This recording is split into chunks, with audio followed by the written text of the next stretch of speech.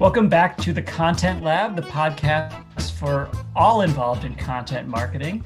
I am Revenue and Features Editor John Becker here at Impact and joined by the lovely, talented, and amazing Liz Moorhead. Flattery gets you everywhere, John. I love it so much.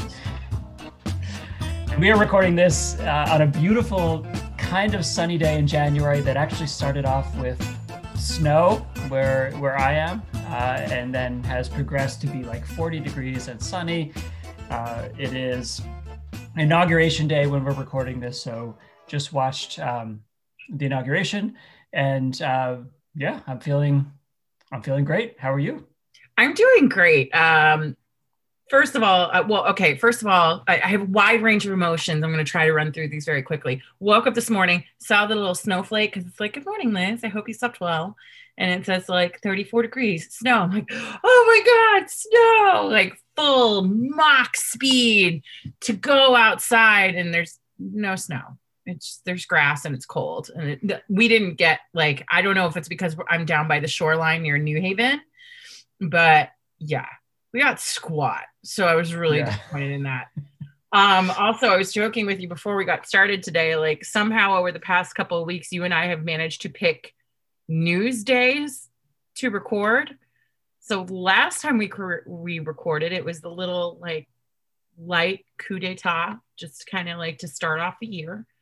And you just mentioned that we watched the inauguration. And again, I'm just going to say this from a completely apolitical standpoint. As someone who's a DC native, and, you know, I actually had a split family where my dad, he was a lobbyist, but he supported Clinton, things like that. And my stepmom worked for Fred Thompson, who was like a staunch Republican from Tennessee in the Senate. And so I've always had like this blended family where it's like, you love the process. Like you hear people say that, you watch analysts and talking heads like democracy in action, and like you kind of want to vomit a little bit, but I am one of those people. So I just love seeing the pomp, the circumstance, the tradition, all of that stuff this morning. I just love watching it. And I just love seeing my hometown look so pretty. One of my favorite things to do when I was younger, when I still lived in the district. So in like my early and mid 20s, when I moved back after living in New England for a little bit, was when I would get really stressed out, I would take my car and just drive around the touristy areas of DC at night. And here's the weird thing. DC has a very vibrant nightlife and culture, you know, incredible restaurant districts, things like that. But when you're near like the White House, the Capitol, the Washington Monument, all of the monuments, it's incredibly quiet because that is not really a commercial area. So you drive around and it's just like these beautiful loops and avenues. And it's just, you feel so much emotion and so calm at the same time. And I really miss doing that. I will, however, be getting to do that soon, so that's kind of nice. Oh, do you want to talk about that? I don't know. I mean, like, it's not really going to impact listeners. I'm moving back to Maryland for some like fun personal reasons, but I'll be back in the DC area and still going to haunt you guys up here in Connecticut when I can for filming. But you know, anyway, you were going to say something else.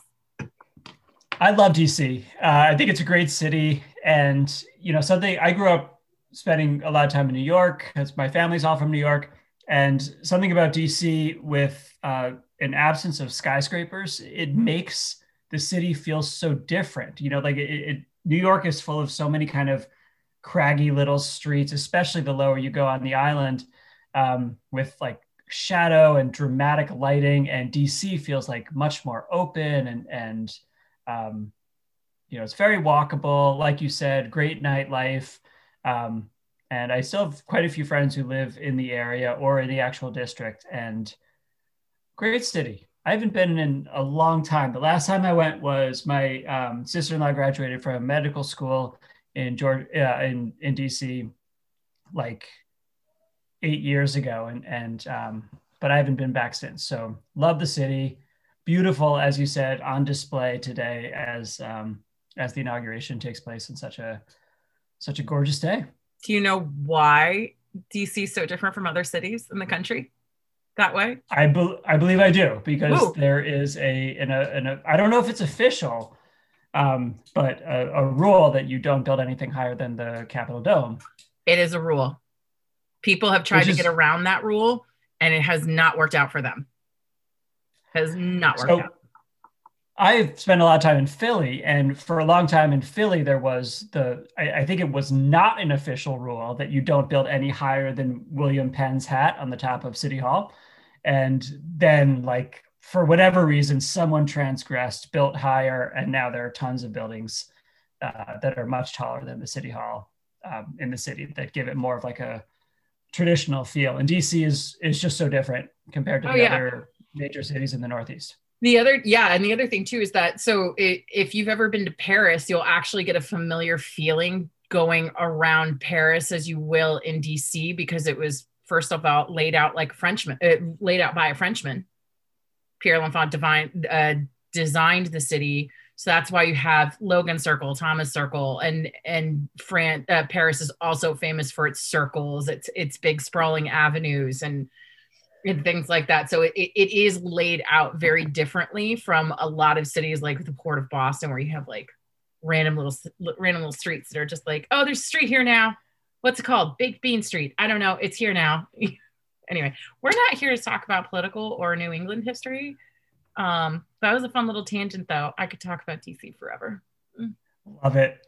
You're right. We're not here to talk about our homes, but we are here to talk a little bit about autobiography, and that's the best segue I can pull out of our opening, because we're talking today about this. Okay. Oh, so we're talking today about the way that we bring ourselves into our writing and the way that we bring personality into our writing. And it's something that you and I, we're very different writers. I think we're very complementary writers. We both do it in our own ways. But I think there is, and we've talked before in this show about how there could be, when you come out of high school, you come out of college, you're taught so often to diminish any personality or even, banish any personality from your writing. This is just about the facts, just about what you can prove. Opinions don't matter. Don't use I, don't be colloquial. And in writing that you actually want people to read, they appreciate having a human on the other end. And you don't want to sound too stuffy, and you don't want to sound too formal and rigid and restrained. And so that's a tough transition for a lot of people. And it's a topic that I think we get asked about a lot by people on our team and people we work with. And it's a fascinating shift that we ask writers to make. And it's not always easy to know exactly how to do it. So our broad topic today is how and why and when you bring personality into your writing. I love the diplomatic way you put that, that you and I have different but complementary styles of writing. You are measured, you are pithy and witty, and I am like a word tornado with every single thought in my head just exploding onto paper. I was going to say word tornado. I actually had that written down, and then I struck it out of my shooting script. I'm the person who's going to find a way to link content marketing to Fast and Furious 3 Tokyo Drift. And that's just not something that would ever really enter into your sphere. Yeah, I consider my relationship with Tokyo Drift to be a personal thing that I don't want to bring into my work. But that's... Sorry, you literally just made me so happy. I want that. My relationship with Tokyo Drift is a personal thing. I don't want to bring it to my work. Oh my God. But so, I mean, something you say, Liz, all the time, and I love it. And I've definitely co-opted it, is you always advise writers like to read over what you write and make it sound as if, or make sure that no one else could have written that except you. So talk about how, like, where did that come from, and how do you do that, when you work with a writer? So as with most of my kind of declarations and ways of doing things, it usually starts with somebody saying something that kind of like gets stuck in my brain for the wrong reasons, and that I disagree with it, or I am hearing somebody say something and not follow into it in practice. And in this case, what I'm about to speak about is the latter. By a show of hands, for all of you listening who I can't see, and I'm just going to assume it's all of you, How many of you work at companies where people say your people are your greatest differentiator? I'm sure it's almost all of you. And then I will go to that company's website and I will read all their articles. Maybe they are awesome people where instead of just having it be like some sort of anonymous, like the company's publishing content, they'll have like actual authors of actual people with actual bios because they actually work there. And I'll read through the content, but it'll sound just like what's on their website pages. And you could literally just swap everybody's names around and you wouldn't be able to tell the difference between whether Susie wrote this one or John wrote that one, right? And then what's even more fun is then you'll go to a website of their competitor or other, like multiple competitors, and you all sound the same. So please explain to me how you are going to communicate that your people are your greatest differentiator when by the time you actually sit down for content, everything becomes so restrained, so tucked in, so shoved through that absolutely exhausting professional speak filter. Like, how is that going to get communicated? And there are a couple of reasons why I think this is so important. Number one, it's just an easy way to stand out. Number two, there is this big fear, I think, that is inherent to, well, there are two things that usually contribute to a lack of personality and content. Often they go hand in hand. Sometimes people are stuck with one and not the other. Fear of doing it. I'm not supposed to do this. What if I'm rejected? What if people don't like me? What if nobody wants to sit with me at the lunch table in the cafeteria? Is my boss going to yell at me? All of these little different things. And then there's the other one, which is, okay, I kind of bought into it, but I literally don't know how to do it. Because it is something where you mentioned this earlier, and we actually talked a bit about this in an earlier episode, I'd say about a year ago, about making that transition from academic writing to professional writing, like a human, not a robot learning to love. That's a difficult transition to make. But the reality is that that's what people want. Like, let's say you're someone who is a frontline employee who's been somehow harangued into, writing a piece of content, right? But this is going to be a piece of content that's read by a prospect who at some point is going to meet you. Don't you think that that is a really great opportunity from a sales perspective to make your content, not in the gross way, stickier, because they feel like they also get to know you? Like, I also like to refer to each piece of content you make as a handshake. You're not just bringing someone in and answering their question. You're answering it in such a way that they remember you were the one who gave them the answer. That is incredibly powerful.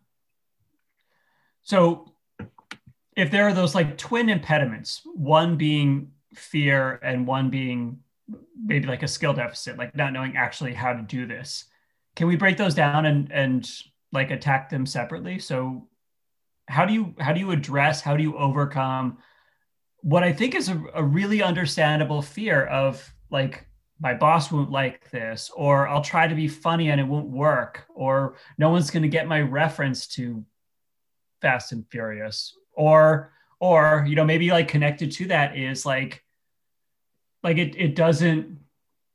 I remember listening to sorry, this is a bit of a tangent, but it'll come back, I promise. I remember listening to an interview with someone, a radio, like a DJ, and talking about how, like, what had happened to radio over the last 30 years. And it was essentially like this, like a focus group process gone awry, where, like, why do you play only 5 songs from the Beatles and like 5 songs from this band, like all these bands who have like amazing catalogs, but you only play these very like radio friendly, hits, for lack of a better word. And his response was like, the corporate culture has been like, well, you just don't want to turn people off. So you play the most milquetoast, agreeable playlist ever. And yes, it's redundant, but you're not going to turn anyone off. And so there's fear of, my boss would like this. There's fear of, I don't sound right. So, like, how do you do it? So that is a perfect analogy, because what I usually tell people is that it's that desire to play it safe, right? But what happens when you play it safe? You're the radio DJ who plays the music that's completely inoffensive, and you become that person at the party who makes safe jokes, is agreeable, doesn't really have any opinions, and guarantee you the next day you're like, yeah, he was really great. What was his name? Yeah. Like, being completely milquetoast, being completely agreeable, being 100% safe is a really quick way to become one with the wallpaper. Like, the reality is that, you know, what are you going to do? Hide who you are until somebody finally meets you? Hide what your company culture is like? Hide all these different aspects of your personality? In terms of how you actually get over it, you just have to do it once. And I want to put something out there, because one of the biggest pushbacks I get to this is that, well, Liz, you work in marketing. It's the fun industry. You're allowed to show personality. You're allowed to talk about Fast and Furious Tokyo Drift until you go completely nuts. We are a B2B services firm. We are a business. We are a business that caters to small businesses across a wide range of very serious industries: healthcare, IT, technology, home services, construction. We are not selling to people who are like me. And yet, people, like, to toot my own horn, they enjoy my content. It is memorable. People like watching me speak. Why? Because I'm 100% authentically myself, and I'm still an honest, thorough, and transparent teacher when I'm answering the questions that they're looking to get answered.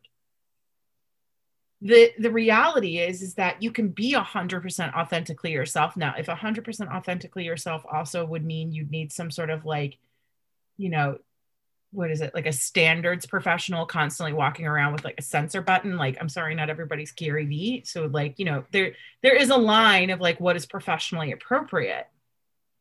But the reality is that what I've noticed when I've taken people through exercises where I'm like, I'm going to push back on this draft until you give me something that doesn't sound like a robot, I've noticed that they're scared until the moment they get that first reaction from somebody. And I've seen it happen every single time without fail when I do content coaching. The first time I make someone publish something that tells a personal story or has their voice in it, or is in some way raw and vulnerable. Like, people think like, oh, having a personality and content is telling jokes. Like, it's not. Being funny is not a substitute for like a personality trait, and people sniff that out because what they will see is like, oh, they're trying to be funny. It's just about sounding like a human, being conversational. If you are trying to teach them something, use real world examples, use things that are memorable, talk about how you failed, talk about how you learned something. Like, personality just means showing up as yourself. It doesn't mean trying to become this elevated, lofty version of yourself. But every single time it happens, they'll get that one email and they'll forward it to me and they'll say, like, my colleague just reached out to me. And it'll always say something to the effect of like, wow, Brian, or wow, Will, or wow, whomever, this was so amazing. I didn't know you could write like this. I didn't know you could create content like this. People are aching for humanity. Mm. But I feel like there are also sometimes impediments, not just from within the writer, but from within the organization, that if publishing on the blog needs to go through a certain number of checkpoints or a certain number of rubber stamped approvals or something, like, I know that's an impediment to publishing in general. And I would imagine that can also be an impediment to publishing content that takes some risks, that shares some personality, et cetera. If that has to be approved by this VP, that VP, et cetera, before it goes out the door, I think that could also stand in the way. So a couple of things jump out to me there. Number one, if you are trying to stand up a content marketing program where we recommend you're publishing at least 2 to 3 times a week, I don't know how that's viable or sustainable that your VP is signing off on every single piece of content. Now, I know there are some organizations or some industries where we're talking about like finance. And I've written for finance organizations where they have a lot of compliance that they need to go through. That is a different story. But just as a little side note here, if you have like 3 rounds of rigorous reviews for every single piece of content you create, there needs to be a conversation about empowering you as a content manager or the marketer or the business leader who owns that strategy to be the sign off and just have that subject matter expert you're working with on that piece of content. If you're doing like an interview or something, they need to be the one who owns like, yep, this is exactly reflective of what it needs to be. It takes some time to build up that trust, but that is very important. If you have those layers of approval, you're gonna have a bad time. Now, going back to the original question. So when you have lots of these layers of approval, I want to share a story about a client I used to have a really long time ago. And let's talk about how dry this industry is. They did call center solutions for law enforcement and hospitals. And like, you know how when you get on a phone to call customer service and you're frantically pressing 0 so you don't have to listen to the automated messages, they made those messages. And this was a situation where it did have lots of layers of approval. I would work with a subject matter expert. They would shape up the draft, but then still the CEO, because he really wanted his hands on everything, which was fine. He would also still have to sign off on everything. And there was this one guy who I believe he was a CFO. He was absolutely incredible at this, like incredibly gifted. And he was telling the story. He was basically going to write an article about text messaging applications for customer service. Is anybody else asleep? I am. But to tell the story of their efficacy, he didn't write about anything scandalous. He told the story about how one day he had to be dance dad. And as dance dad, he had to be at the auditorium all day to watch a bunch of 6-year-olds fall down in tutus. And so he thought when his daughter was not up there being awesome at falling down and embracing gravity and all of the lovely physics lessons we learn as children, he sat there and he was like, I'm going to get caught up on a bunch of stuff. So he started like checking through bills and doing stuff like that. And the one company that didn't make it difficult was surprisingly AT&T, because he was able to use this text messaging customer service application that was automated with robot. And he was able to take care of a bunch of stuff that a year ago he would have had to call. It would have been an hour and it would have taken forever. That is not a scandalous story. That is a human story that shows that he is, in fact, a human being, and it is purposeful and germane to the discussion. So my purpose of telling that story is this.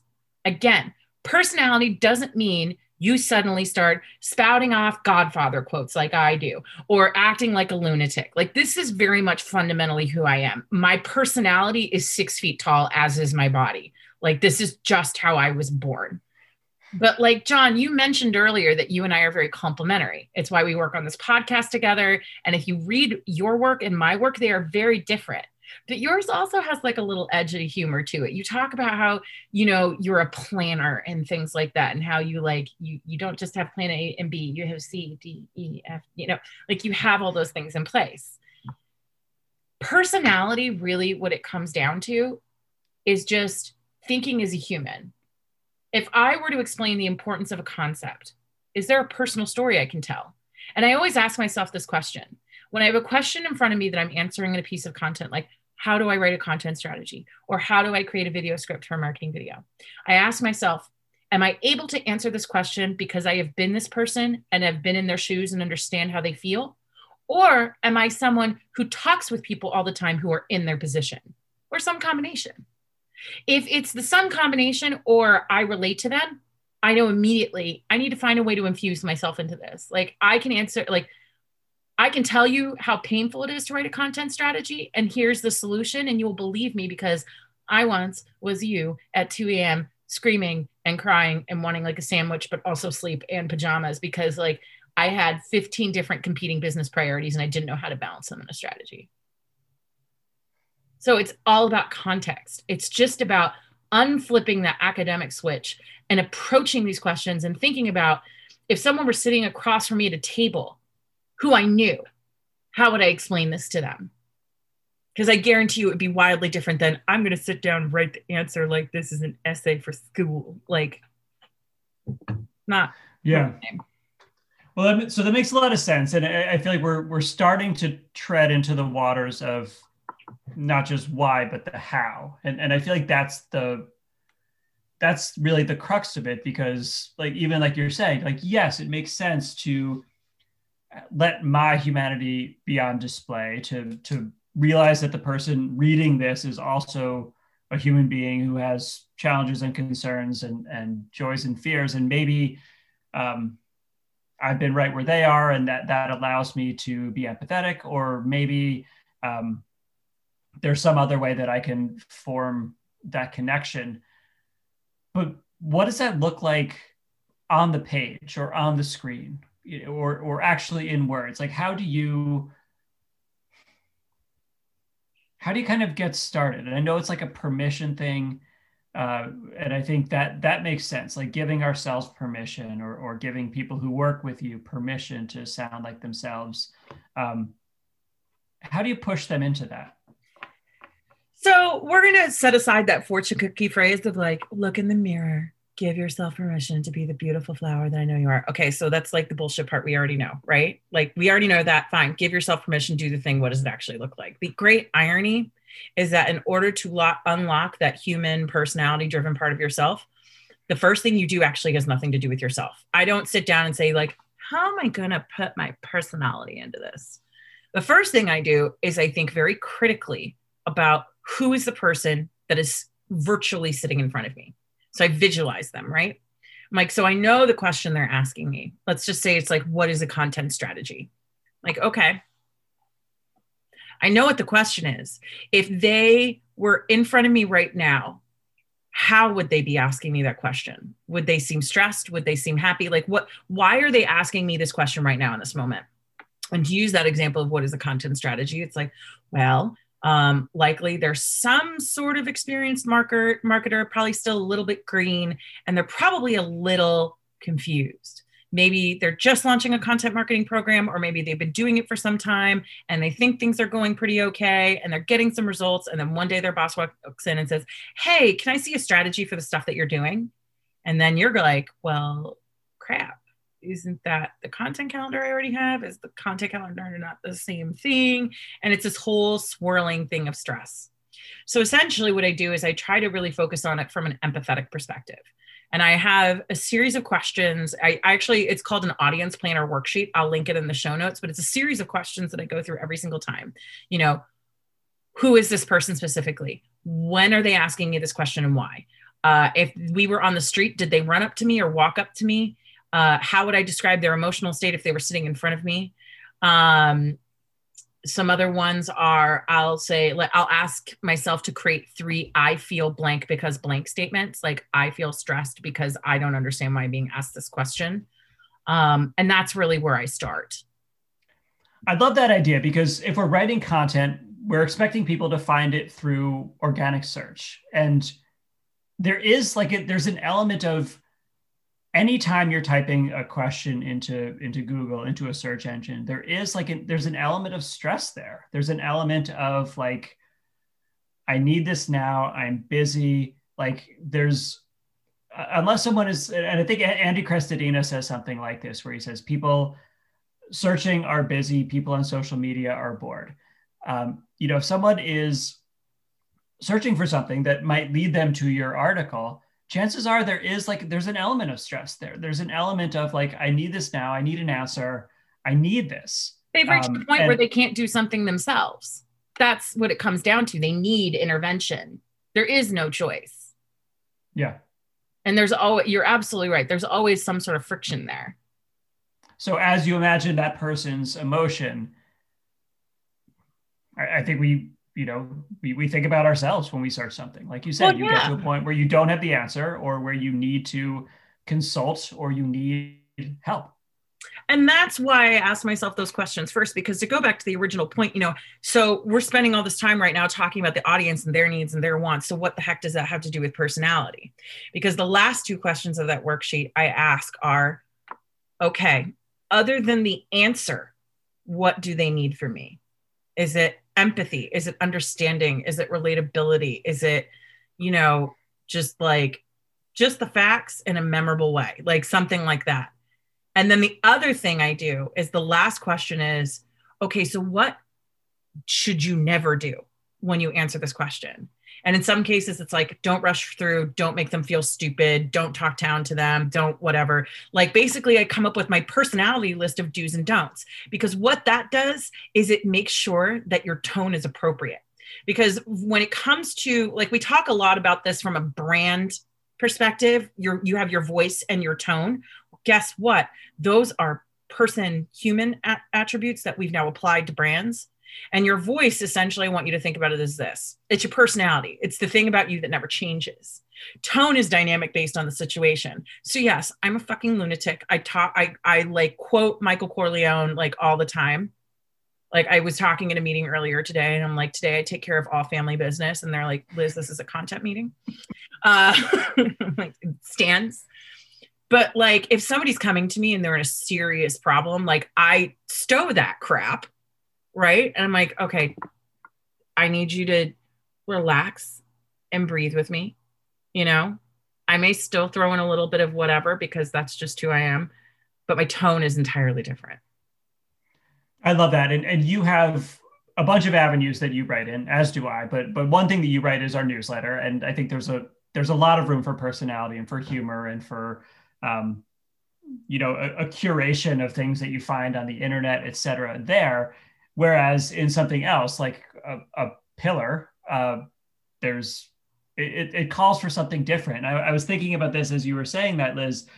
I think we all know the experience of like looking for a recipe online and you click like, oh yeah, okay, I'm gonna bake these I'll bake these cookies and you click on the link and you have to scroll down past this whole Here's like the story well about like in fourth grade when I would come off the bus, mother would always greet me with thumbprint cookies and the smell and it's like, come on, just tell me exactly. I don't care And about you have 13 generations of oral history about like my family never wrote down recipes and I'm the first one to do it in 13 generations because everybody else just spoke in runes. Like, no. But at the same time, I could see maybe on like a cooking show, and maybe the food writers just want to be on a cooking show. Maybe on a cooking show, as you're baking, you might kind of talk through the story of your memories of a certain dish. Both of those mediums are delivering the same information, but the tone behind them in one case is spot on, and in the other case is so unwelcome that it's almost comical. Yeah, it is kind of ridiculous in that perspective. And that's where it comes down to like, what's the context? Now, what I will say is that if I have a situation where, and this is another little trick of mine. So how do I know when I have permission to be a little bit sillier or a little bit more human? If I have a topic where the last two questions don't involve some form of like, you need to be empathetic, you need to be this, like there's a high relatability, understanding this is a situation that requires like serious, not like super serious tone, but you can't be like throwing in a bunch of extra stuff there. If it's more like, this is someone who's like really learning something. They're like getting educated. It's a goal, but there isn't a lot of stress around it. That's where I like to pull in my personality in examples. So for example, about examples, we had a paid media specialist for a long time named Dan Baum, who did a really great job of infusing personality into his work. And I'll include the example I'm about to talk to in my show notes. But the thing that really jumped out at me is that he did this great top of the funnel, what are Google display ads plus definition and examples, like really dry topic, but he's a big Yankees fan and his favorite TV show is Friends. And he had a friend of his who almost had an engagement that he had for his fiance spoiled because Google display ads for brilliantearth.com, which does engagement rings, were on his computer and his girlfriend saw it. And so he was able to show Google display ads that were for the Yankees, tell the story about how Google display ads work, sometimes to their detriment, with that story about brilliantearth.com. So it creates these things that it's not only just because you want to show personality, it also makes the examples that you're trying to teach more memorable.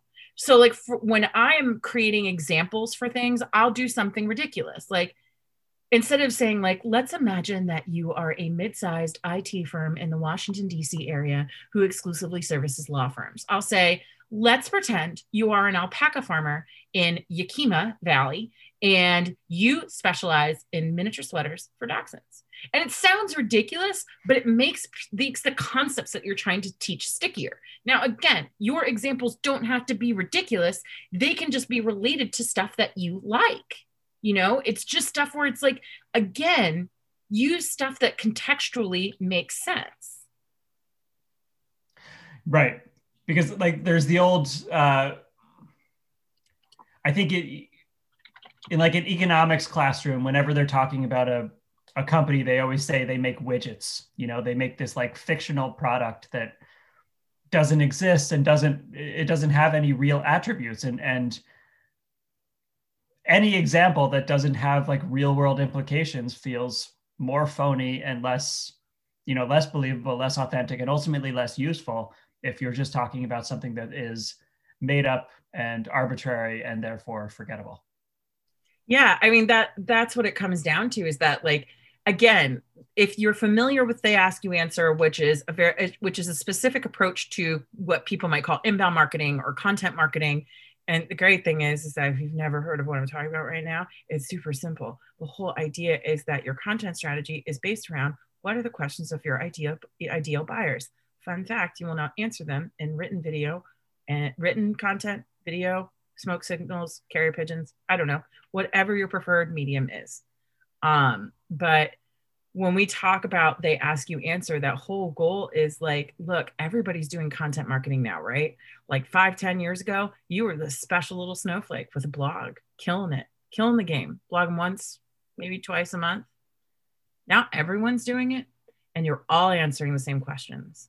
So yeah, you've got to have that really like dialed in strategy where you make sure that your content is getting ranked.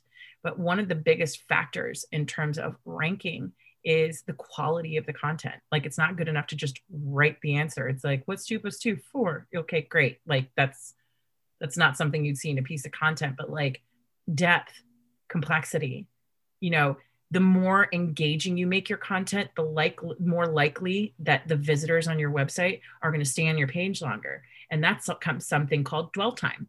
And dwell time is another big ranking factor for Google, because if people click on your page and go there, but then immediately go back to the search result, that will be what's called a signal to Google that that's not very good content.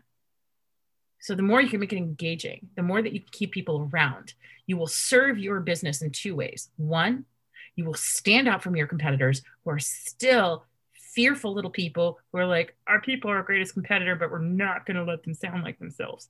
Like, you will be more memorable answering those questions, and you will make your content more relevant and interesting, which means you will send signals to Google with people coming to your content that this is good content. This is high quality content. Keep it going up in the rankings. So you oversee not just our written content, but also our video content. Correct. And that's another, and in some ways, even easier way to, or even easier medium to convey your personality, because you're there. It's your tone of voice, it's your mannerisms, etc. Can you talk about the same thing, about bringing personality to a video? Because it's something that I always love watching you. You always do really well. You're funny and animated, but also like really open and vulnerable and again, human. So same process or different process for video? Exact same process. I use the same worksheet. But when I say worksheet, I mean the same questions that we walked through earlier with, who is this person? Why are they asking this question? Blah, blah, blah, blah, blah. I do find it funny though, that you said, like, I'm sure it's easier, you're natural. So that what you have seen was after the disaster of the first few weeks of video. Because it was actually harder for me to turn my personality on video. There's something very safe about being under your headphones and like, I'm going to talk about why I hate pineapple on pizza, and I'm going to make some funny images of llamas holding pencils because they're about to write blogs in Canva, and I'm going to put that in my article and like do all that stuff. Like, in the written capacity, you still have that shield. You know what I mean? And when you step in front of a camera, I literally just gave a talk about this. It's called How to Genuinely Feel Confident, Be Likable, and Build Trust on Camera. I'll put a link in the show notes. It's pretty great. But the key thing there is that video is a very strange thing. It can take the most confident, self-assured experts and turn the camera on, and then just everything drops. And I was one of those people. I, first of all, did not want to be on camera. Every time Bob was like, you should take over a video program, I'm like, I'm sorry, what? I'm going into a tunnel. And Bob's like, we're in the same room. I'm like, I can't, what? I'm sorry, And then finally I got cornered into doing it. And the pandemic happened. So I couldn't pawn off filming on other people. So I got forced in front of the camera. So it was out of necessity. And the first few videos, my God, it was like, Hi, I'm Liz Moorhead from Impact. And like, it's stiff, it's rigid, it's all of these horrible things. And then there was this one time where like I started putting a little bit more personality. Like I started like loosening up and like writing a script like myself and like all of those different things. But then there was this one time where I'm like, oh, this is a serious video. What does Impact do? I am going to wow everyone and be like, little polished Pamela, no jokes. I'm going to be like straight and trust building and confident and like going to deliver it. And the sales team, like immediately were like, you remember that conversation? They're like, so please, and this isn't paraphrasing for humor. Jenna Lepore, who's one of our salespeople, was like, please never do that again. They're like, it is like something is off. I'm like, well, it's supposed to be a serious topic. They're like, just be yourself. Yeah. It's almost like it was scripted. It was so perfect for such a perfect example for this conversation that we're having now, because they were literally like, it was you, but there wasn't, we needed more Liz in it. We needed more of you. And it was exactly like we were saying, but this is what the sales team was saying to you in that meeting after watching that video where you tried to, play it more straight because it felt like a really serious topic. It felt like there's not as much room for personality, but it's not you true. found the Like, that's the opposite to thing. be the case. Like you're going to keep telling yourself like, oh, I can't be funny, I can't do this, I can't do that, I can't write conversationally, but you will be surprised what you think people will reject, they won't. Another one of our most popular videos, get this, it's 12 freaking minutes long. It's what is a revenue team. I am goofy as heck. I open up the video with some version of like, alignment is important, it's important, I know it's important, my cat knows it's important, I show a picture of my cat and then she meows. Like, it's ridiculous stuff. It is one of our most popular videos. We use it to train clients. We use it to educate prospects. And nobody's like, well, I don't want to do business with you because she has a cat. Like, again, a lot of what we do is in the spirit of our brand personality. But again, you have to remember the moment you tell yourself like, oh, but you're different and we're different. We are a B2B services firm. Most of our clients are not like me.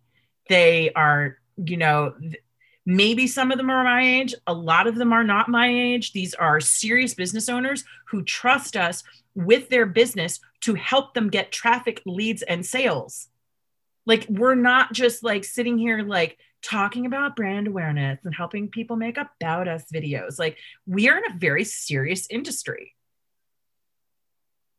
We get away with it because we gave ourselves permission to just be ourselves.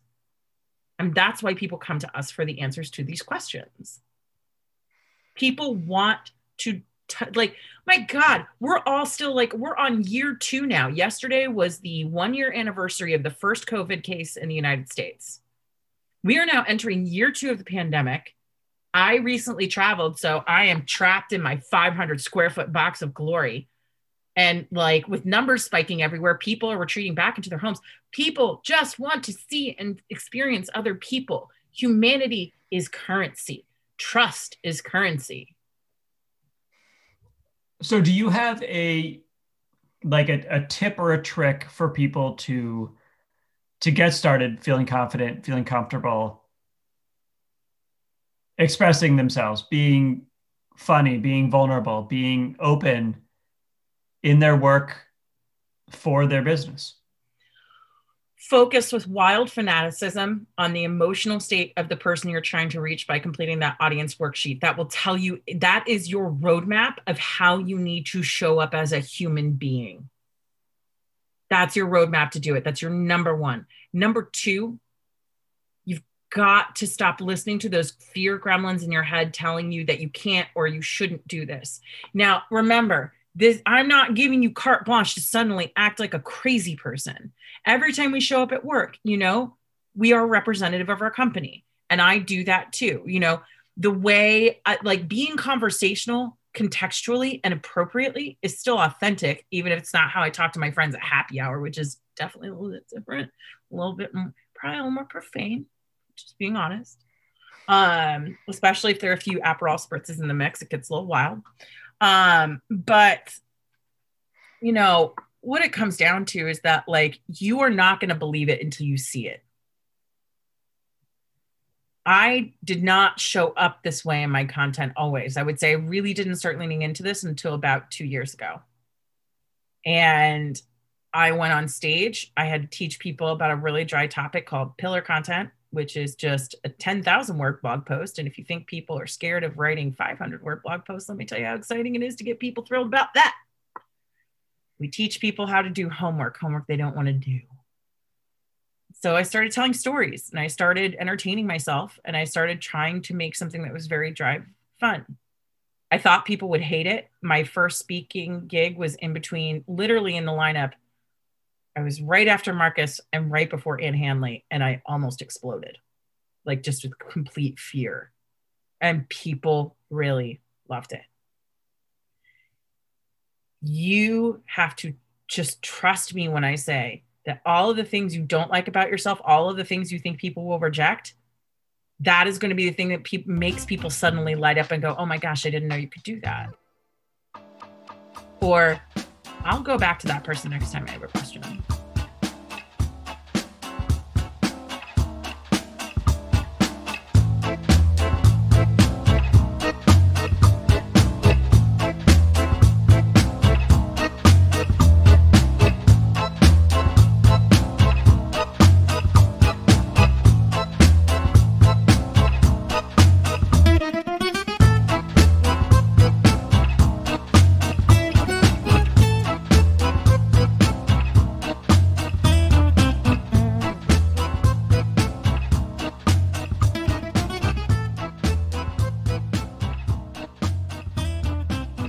So Liz, sorry to keep you on the hot seat, but do you have a learning corner tidbit for us?